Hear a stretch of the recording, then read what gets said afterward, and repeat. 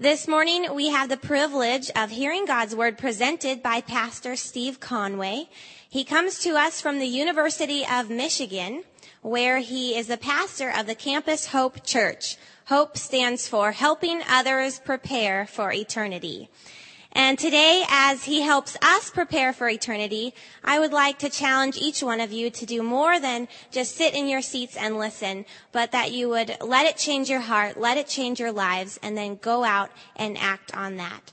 So after our opening prayer, I would like to introduce to you Pastor Steve Conway. Good morning. Please kneel with me as we pray. Our most loving Heavenly Father, we thank you for the privilege we have had for being at GYC this year. We thank you for the Spirit's presence that has been with us. And this morning we want to uplift our speaker, Pastor Steve Conway, in a very special way to you. We pray that as he speaks to us for the last time this week at GYC, that you would give him an extra measure of your Spirit, and that we would receive the greatest blessing yet thus far. And I pray that as we finish up GYC today, that we would take the Spirit that has been with us this week back to our home churches, and that we would carry this light to the world around us. And I also want to lift up our friend Alistair Huang as he's in the hospital. Please continue to bring your healing touch to his body. And I pray that each one of us here would be part of your closing work that would rightly represent your character to this world, so that Jesus may come soon. I pray all of these things in Jesus' name. Amen. Good morning. Say good morning. It's good to see so many of you here this morning. After we were encouraged of our need to pray, it's my assumption that several of you did just that. I know I was with a group of young people last night who wanted to get together and pray. It's good when the Lord lays a burden on our hearts for us to move immediately when he lays that burden on our hearts. And so we have the privilege of sharing some prayer time together.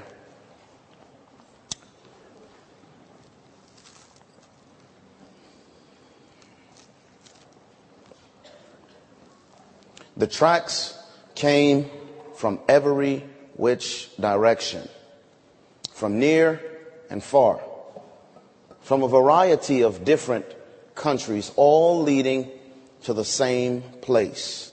Human beings were stuffed into train cars, literally like animals, not knowing where they were headed, not knowing why they were being taken there, yet they were on their way. And many of them, when they arrived, were hurried out of those train cars, and their possessions were stripped from them immediately, and they were forced to line up. Women over here and men over here and children over here. Families were torn apart and separated.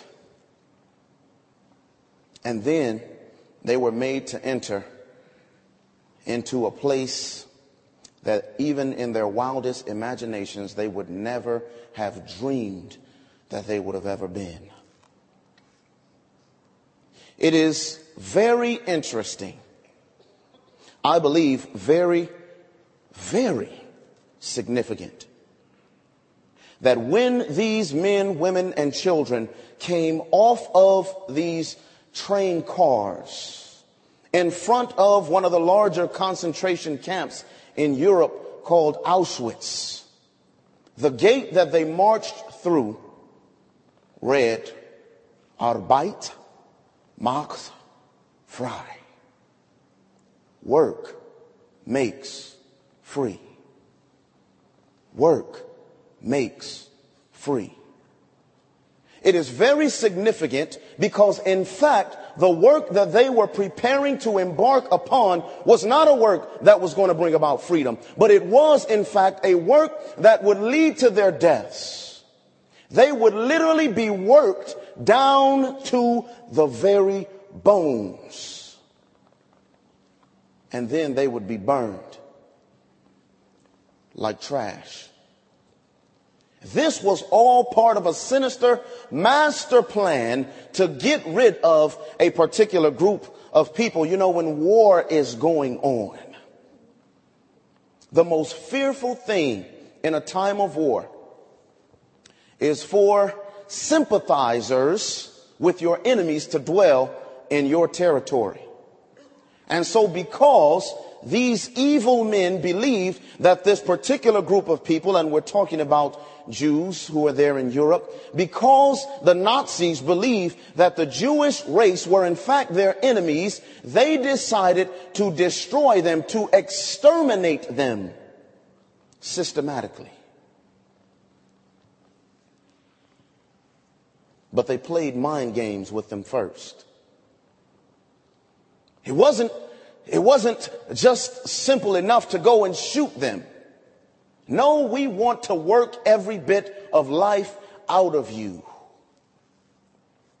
And I believe that this mirrored a much larger plan that was taking place not in an earthly battle only, but in a galactic battle. The war between Christ and Satan. And there are people of God, sympathizers with Jesus Christ, who dwell in Satan's territory. And since we are protected, praise God, we are protected by angels that excel in strength. And since we are protected because we live by the grace of God in harmony with God's will, and Satan cannot immediately snuff us out. He too seeks to play mind games with us, loading us into a boxcar of an experience which leads us to a place that is there for no other reason but to destroy us. And all the while, he's nicely ushering us in through the gates and telling us, work makes free. Work makes free. Work makes free. There are many stations that we can find to work at in this particular camp. One of the stations is the Let Me Impress God station. At this station, it is believed that I can give God sufficient reasons to love me more. Turn with me in your Bibles to the book of Romans.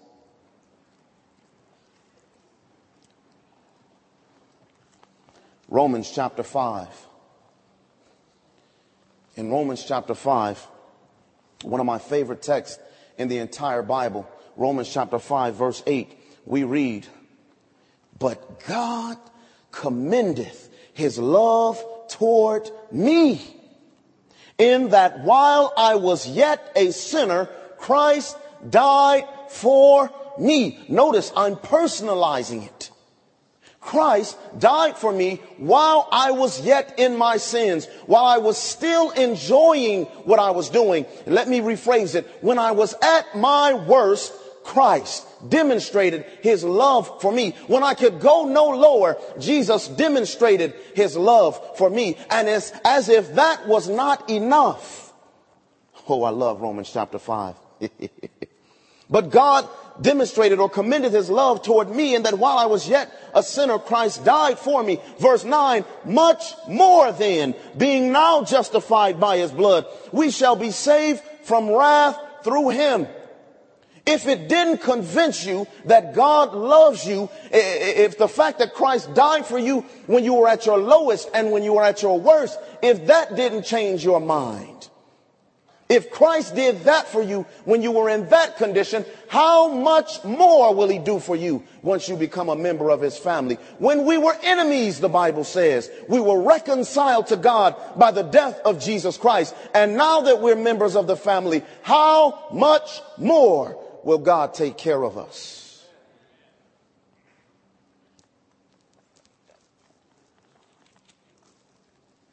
There's another station, though. This is the station that says, I believe God, but. You know, we need to stop focusing on buts. I believe God, but. That is only a philosophical proposition. It's not really practical.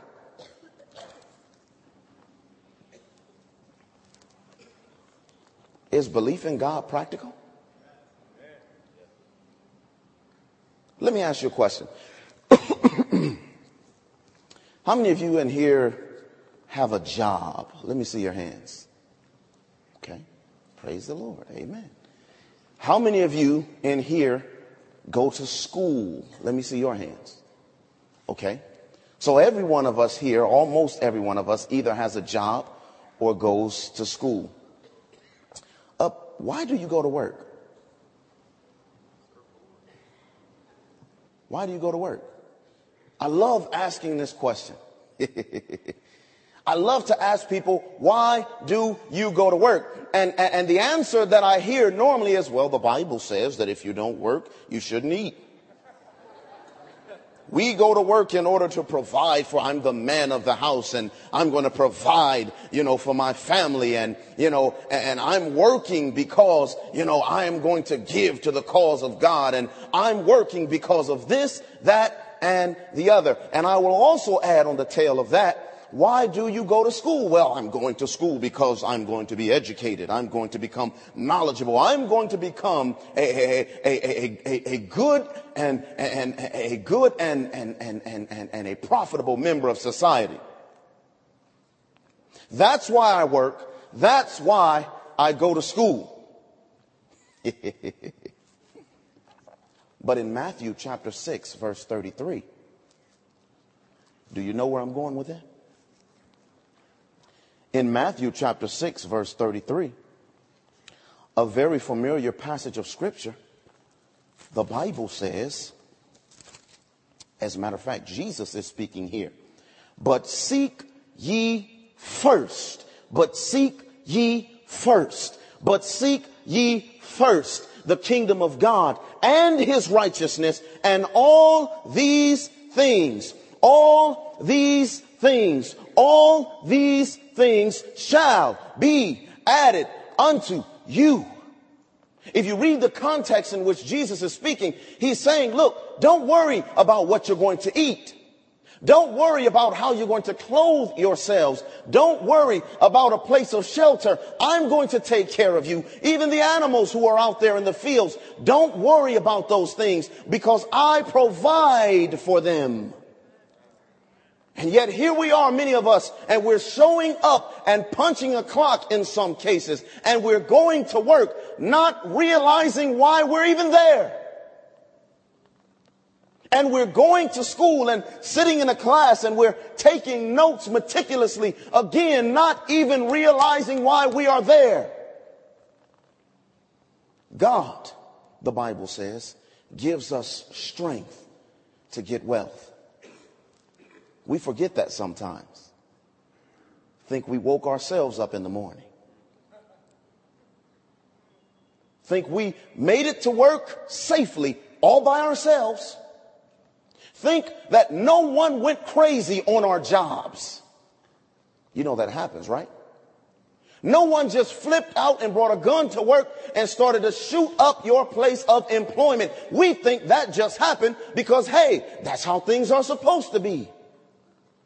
All the while ignoring the fact that it is God who gives us strength in order to get wealth. And it is God who preserves and protects us as we drive up and down the dangerous highways and byways. And many times we drive right by accidents and don't even pray for the people who are in the cars and don't even think it can happen to us. Not realizing that angels who excel in strength are zipping all around our vehicles and protecting us, not recognizing that maybe one of our coworkers did flip a switch, but the angels of God made that individual stay at home that day. And through God's mercy, they didn't come and take someone's life in our place of employment or in our schools.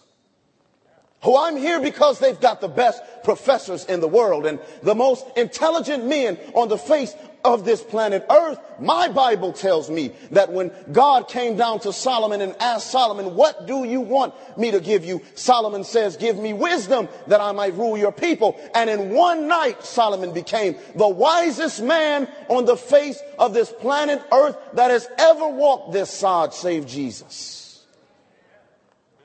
We are not in school in order to get wisdom, because wisdom comes from God. We are not in our places of employment in order to get wealth, because wealth comes from God. You can go to the mailbox and open up an envelope, and there it is. More money than you've ever made in your entire life, given to you as a gift by God. Well, why are we there, Pastor Conway? We're there to do God's business. We're there to be lights.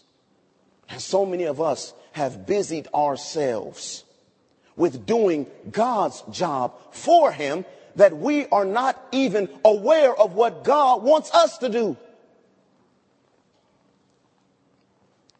Faith is practical when you have the proper perspective. When you have the proper perspective. There's another workstation that says, I know that I've got to believe, but isn't there more than just belief? That's a station. In John chapter 6, turn with me there. Listen to what Jesus says in John chapter 6.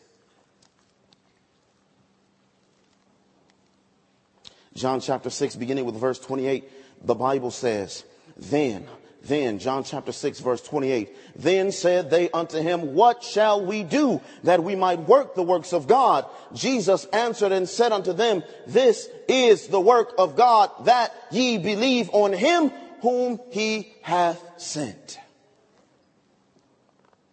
The people were listening to Jesus' words, and they said, surely there's something that we've got to do. Teach us, tell us, what must we do? And Jesus says, this is the work that God expects from each and every one of you. The work is that you might believe on him whom God hath sent. Well, wait a minute, Pastor Conway. Don't I need to be sanctified? Turn with me to Acts chapter 26. What book did I say?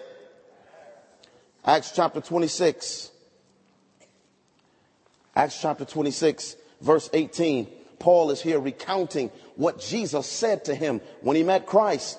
In Acts chapter 26, verse 18, the Bible says, Jesus is speaking here to open their eyes and to turn them from darkness to light and from the power of Satan unto God, that they may receive forgiveness of sins and inheritance among them which are sanctified by, what does it say? There it is. Don't I need to be sanctified? Yeah, you experience sanctification the same way you experience justification, through faith.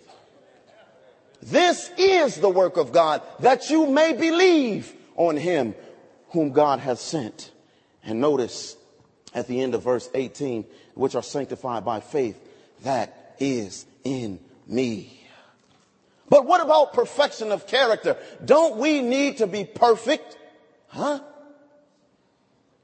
When the character of Christ is fully reproduced and that character is a perfect character. What about that, Pastor Conway? Well, turn with me in your Bibles again to the book of Hebrews. What book did I say? Hebrews chapter 10. Hebrews chapter 10, verse 14.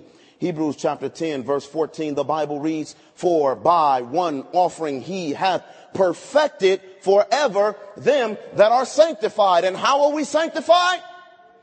There it is. Our sanctification is by faith. Our perfection in Christian character is by faith. This is the work of God, that ye might believe. There's another station. It's the I'm afraid of belief station. Can you believe it? I'm afraid of belief. We have seen the idea of belief perverted, and we've allowed the word itself and the concept to be hijacked out of our Christian vocabularies. Well, there's more than just belief there. And anytime someone talks about faith in Christ or believing in Christ, we've got to add a but to it. I told you we need to get off of buts. Well, yeah, you got to believe, but. What do you mean you got to believe, but? I don't know if you all went. Actually, I didn't see many of you there. It would have been nice if you would have went, though. But, you know, God is gracious. He'll give you another opportunity to make up for your mistake. If you missed out on the biblical holiness workshop that was going on there, Pastor Philip Dunham has written a marvelous book called Sure Salvation, or Salvation is Sure. I don't know, but Sure Salvation. It's in there. And in this book, and in his workshop even, he was talking about the thief on the cross. And you know, we Adventists got a problem with that. Thief on the cross. Here he is. He expresses faith in Jesus Christ. He sees Jesus as his Savior, his only opportunity, not only for this life, but for the life to come. Was the thief saved? I mean, could he have actually been sanctified there on the cross? I mean, didn't he need to grow a Christian character? And didn't he need to do this and do that? If the thief, Pastor Dunham says, had come down from the cross and lived for 30 more years and developed and grown in Christ, he would not have been more saved than he was that moment when he expressed belief in Jesus on Calvary. You don't grow in the, what is this? Oh, okay, I'm a little saved and I'm more saved. What type of foolishness is that? Get that book if you got a chance. Good book. So we're afraid of belief. And the other reason we're afraid of belief is because we've got a misconception. We've been listening to some of our other Christian brothers and sisters going around and talking about a type of belief that is not really belief. And we have this idea in our minds that belief is passive. Friends of God, belief is not passive, it's active. That chapter in Hebrews, in the book of Hebrews, chapter 11, go there with me in your Bibles. We're right there, actually. Oh, isn't that nice? In Hebrews chapter 11, listen to how the Bible reads. In Hebrews chapter 11, beginning with verse 4. By faith, Abel did what? Nah, he just sat down. He just kicked back the recliner. Asked for a glass of lemonade. No, the Bible says, by faith, Abel offered in verse 4. In verse 7, by faith, Noah, being warned of God of things not seen as yet, did what? He moved. He moved. Brothers and sisters, faith is active. You could read the entire chapter of Hebrews, chapter 11, and you will find the same thing over and over again. Faith moves. Faith is active. The thing I love about biblical faith is that biblical faith is nagging.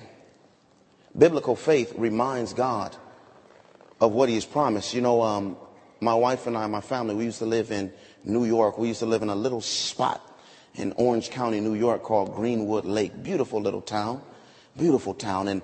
And our home, we had a nice little deck, and you could look out and you could see the expanse of the lake. It was really beautiful, especially when it snowed, or because then the leaves were off of the trees and you could see more of the lake. But when we would go to church and when we go to the store, anywhere we went, we had to drive around the lake. And there were some people who lived on the lake and they owned seaplanes. So you could just take off right off of the water. And my little son, Israel, he just happens to love airplanes. I mean, anything that moves, he actually loves. Cars, motorcycles, airplanes, helicopters, space shuttles. You know, the higher it takes you or the faster it goes, the more he loves it. And so we would sit out on the porch sometimes and we would watch these seaplanes as they raised up into the sky or as they were coming in for a landing. And on one particular time, we had stopped by the store and just picked up some water and maybe a bag of chips or something like that. It wasn't anything really significant. And we were on our way back home and we drove by one of these seaplanes. And my son Israel says to me, he says, "Daddy," and I said, "Yes, Israel." It's just he and I in the car. He says, "Daddy, I want you to do something for me." And I said, "Okay, what do you want me to do, son?" He says, "I want you to buy me an airplane." Israel, "Yes, Daddy." Well, Daddy, can it be red? Israel, let me finish first. "Okay, yes, Daddy, go ahead." Israel, "Daddy can't actually afford an airplane. You know, we're not in that income bracket, son.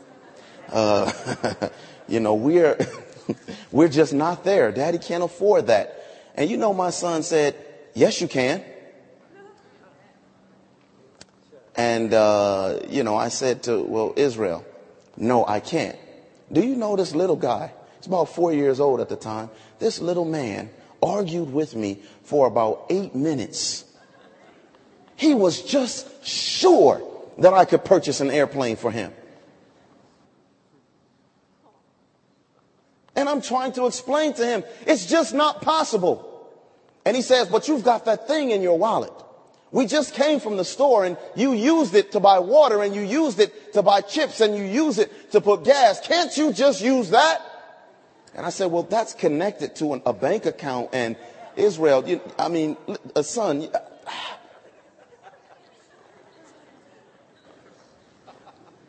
He wouldn't let it go. He kept nagging his dad. You know, as we got home and he got out of the car, his head was hung low. I started to think, what an example of real faith. I believe an example of biblical faith.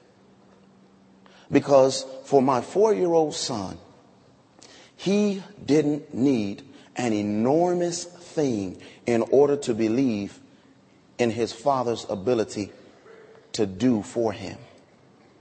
All he needed was a 99-cent bottle of water and a 25-cent bag of chips. That was all the evidence he needed. And he was going to hang on to what he believed, and he was going to argue with me about my abilities and what I could do, because in his mind, I've already seen you get things for me. I've already seen you take care of me. So this is nothing. You can do it. Yes, you can. The biblical example is found in the book of Genesis. In the book of Genesis, chapter 32. What book did I say? Genesis chapter 32. And there in Genesis chapter 32, in Genesis chapter 32, beginning with verse 24, the Bible says, "And Jacob," verse 24 of Genesis 32, "and Jacob was left alone, and there wrestled a man with him until the breaking of the day. And when he saw that he prevailed not against him, he touched the hollow of his thigh, and the hollow of Jacob's thigh was out of joint as he wrestled with him. And he said, Let me go, for the day breaketh. And he said, I will not let thee go, except thou bless me." Jacob at first begins to think that he's being accosted by a thief in this particular area. But as he begins to wrestle, he recognizes and realizes that he's not prevailing over the one whom he is wrestling with. And then this supernatural event where the angel, who is Jesus, touches Jacob's thigh, the hollow of his thigh, and all of a sudden his hip bone is no longer connected to his leg bone. And he's in excruciating pain. And now he recognizes that I am wrestling not with a man, but I'm wrestling with someone who is more than simply a man. I will not let him go. And Jesus says, almost as though he's testing him, "Let me go. We've been at this for so long. Let me go." And you know Jesus doesn't really want to be let go of. But he says, "Let me go. Let me go." It's kind of like when I wrestle with my son, I let him win. You know, when you're wrestling with Jesus, Jesus always lets you win. My little son will come and jump on me and I'll just go down to the floor as though he's that powerful. He's really not. But I want him to win every time we wrestle. And so it is with you and I when it comes to wrestling with Jesus. But Jacob refuses to let him go. He says, I will not let you go until you bless me. Now, we don't know what words were being exchanged. The Bible does not tell us exactly what Jacob was saying while he was wrestling with Jesus. However, the prayer of Jacob in the preceding verses gives us an indication of the attitude that Jacob possessed as he was wrestling with Christ. In verse 9 of chapter 32. And Jacob said, O God of my father Abraham, and God of my father Isaac, the Lord, which said unto me, return unto thy country and to thy kindred, and I will deal well with thee. I am not worthy of the least of all of your mercies and of all of the truth which thou hast showed unto thy servant. For with my staff I passed over this Jordan, and now I am become two bands. Deliver me, I pray thee, from the hand of my brother, from the hand of Esau, for I fear him, lest he will come and smite me and the mother with children. And thou saidst, I will surely do thee good, and make thy seed as the sands of the sea, which cannot be numbered for multitude. Did you get it or did you miss it? It was there twice. In the beginning of his prayer, Jacob says, you said. The only reason that I'm here is because you said that I should be here. He said it again at the end of his prayer. You said. You said that you would bless me. How can I be blessed when I'm in the grave? You said. So when Jacob is wrestling with Christ, I imagine this is what he's crying out. I will not let you go. I refuse to relinquish my grasp on you because you said.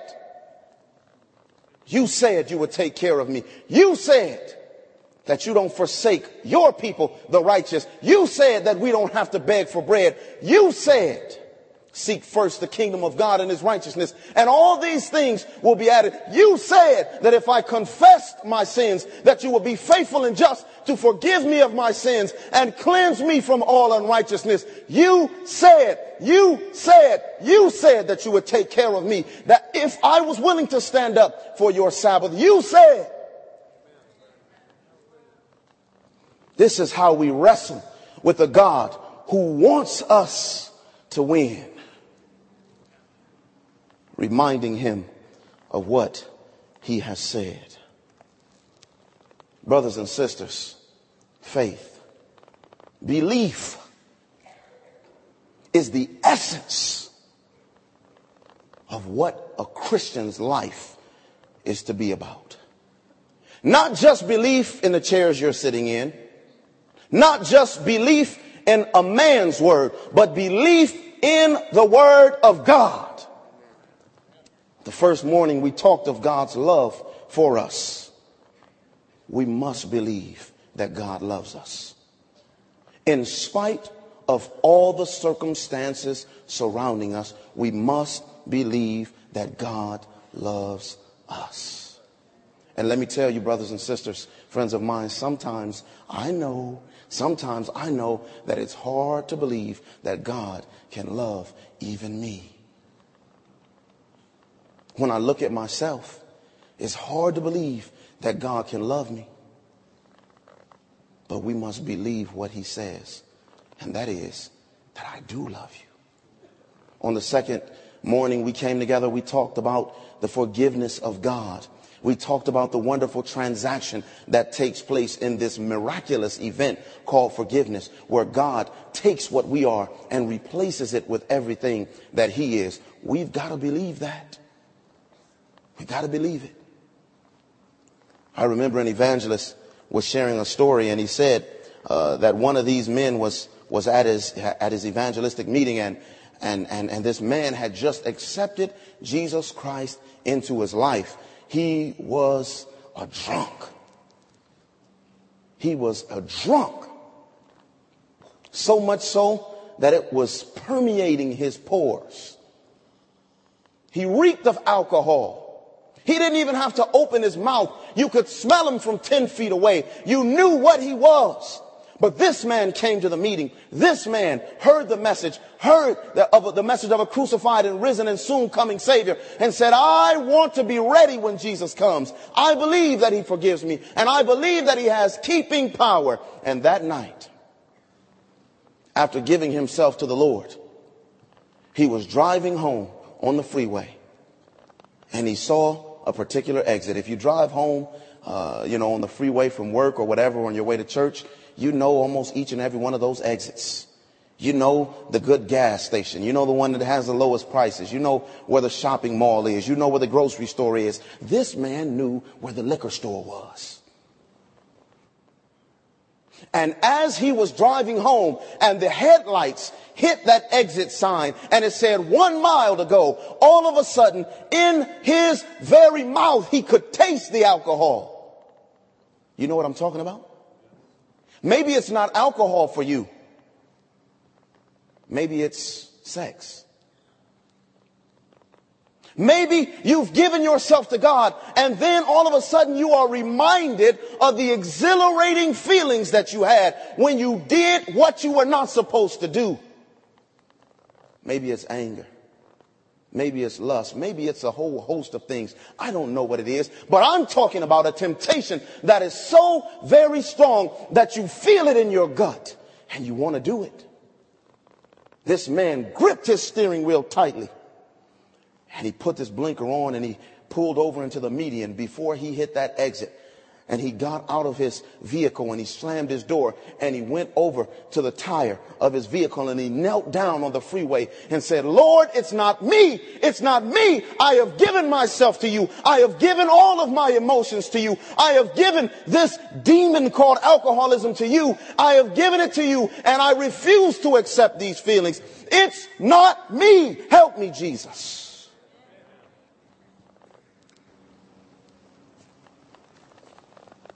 God's forgiveness is real. And we have no business listening to the enemy when he whispers in our ear and tells us, you want it. I don't care what they said at GYC. I want it. Yes, I made a decision, but that was only emotional. I want it now. Nobody from GYC is here. No one is going to know. Besides, you've had victory for 2 weeks. One more time is not going to hurt. It's not me. I am a new creature in Christ Jesus. It's not me. It's not me. We talked of God's forgiveness.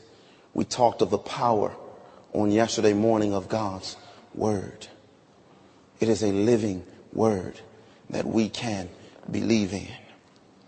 We can exercise the faith that we're talking about this morning in the living word of God.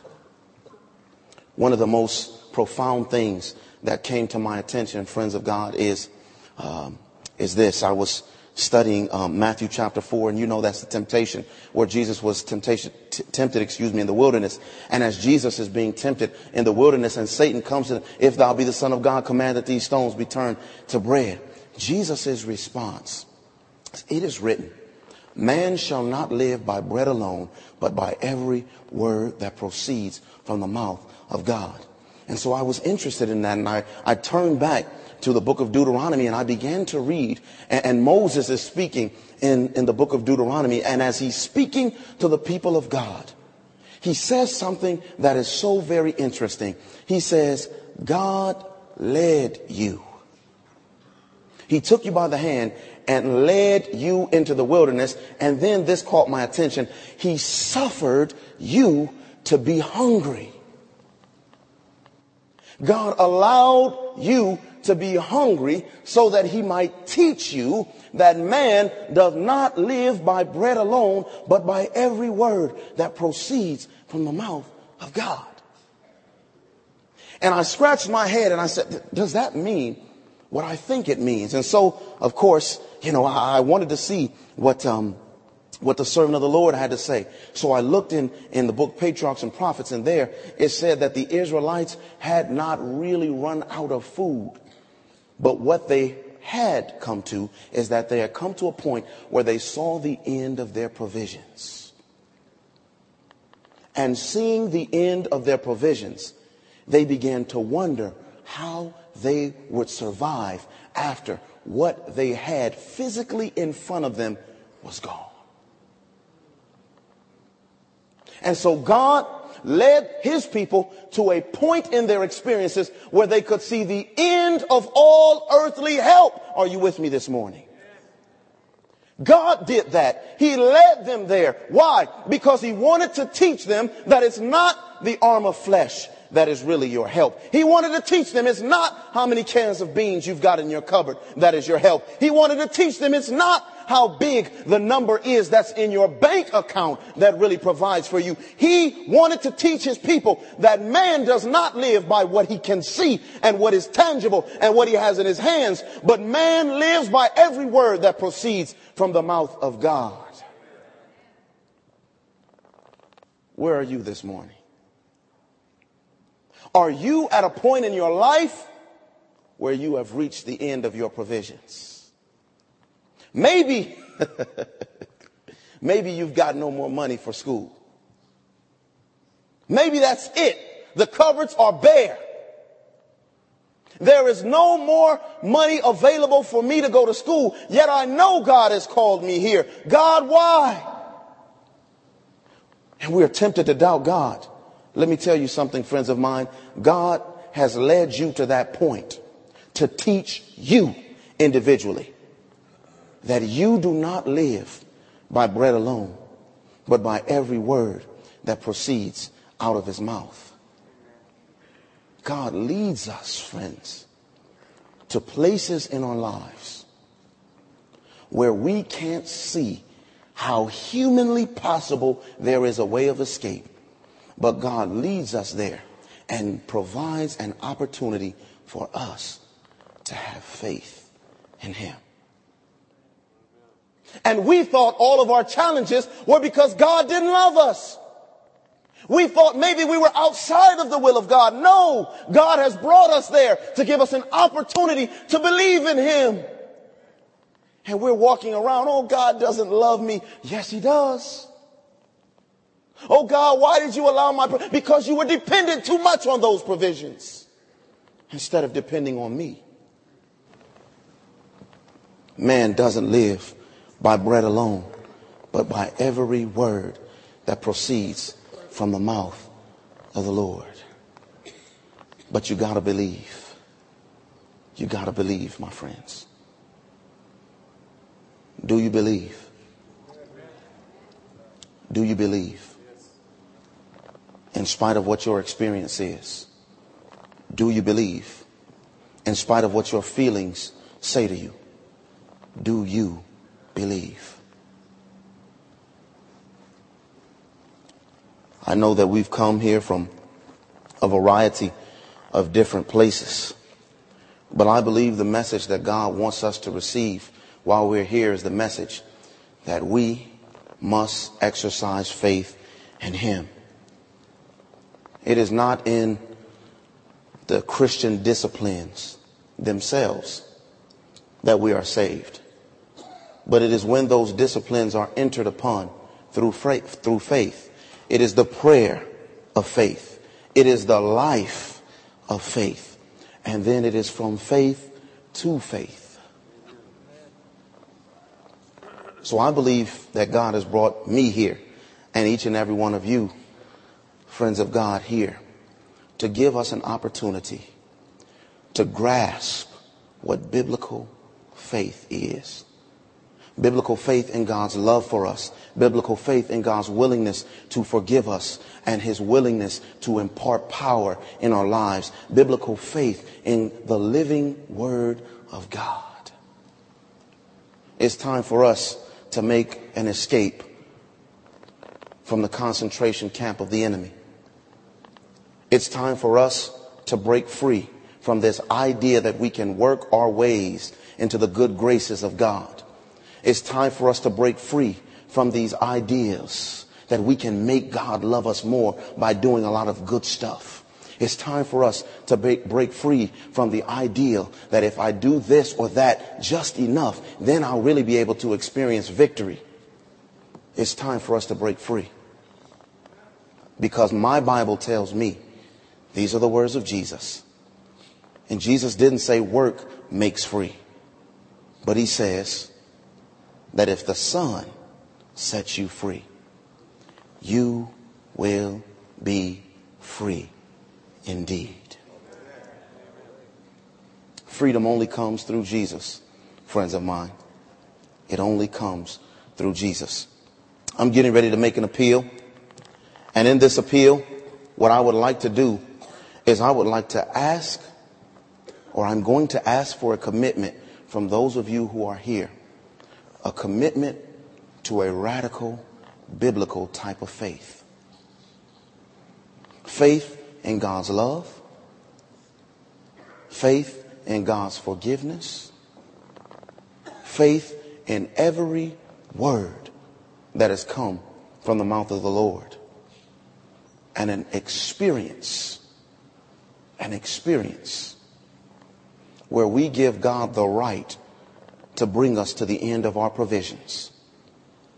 Where we give God the right to bring us to the places in our experiences where there's no water to be found and there's no bread to be found. And we must depend on him. And the reason I'm going to make this appeal is because I believe this is the type of faith. This is the only type of faith. The only type of faith that will enable us to live in the times that are fast approaching. When every earthly support will be cut off. When mothers and fathers will turn on children. When brothers and sisters will turn on one another. When church members will sell one another out. When husbands will turn on wives and wives on husbands. What's going to hold you then if not the word of God? If not belief in a Savior who says, I will never, never, never leave you nor forsake you. What's going to hold you then? When there's nothing under your feet, how will you march on? I've got a sneaky suspicion that each and every one of you knows where he or she is with what we've discussed today. You know if you really believe God loves you or you don't. You know if you really believe that you are forgivable or you don't. You know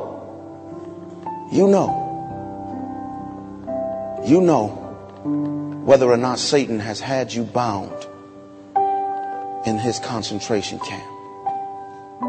You know if you've been trying to earn the righteousness of Jesus by your works. You know.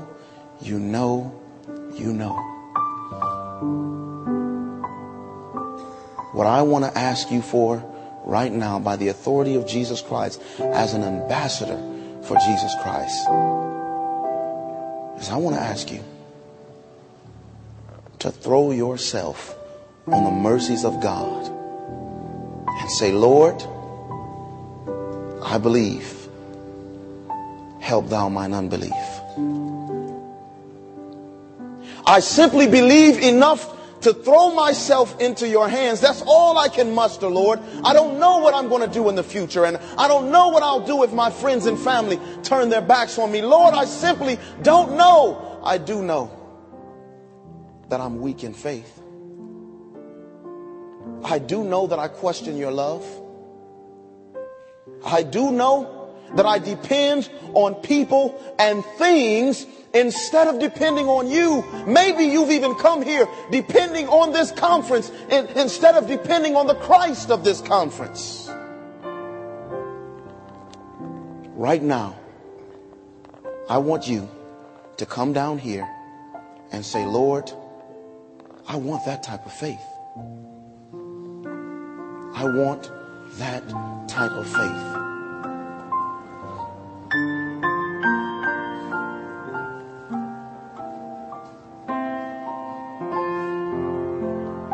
Keep on coming. Keep on coming. Lord, this is it. This is it. This is what you want for your people. You don't want a people who understand more. You don't want a people who do more.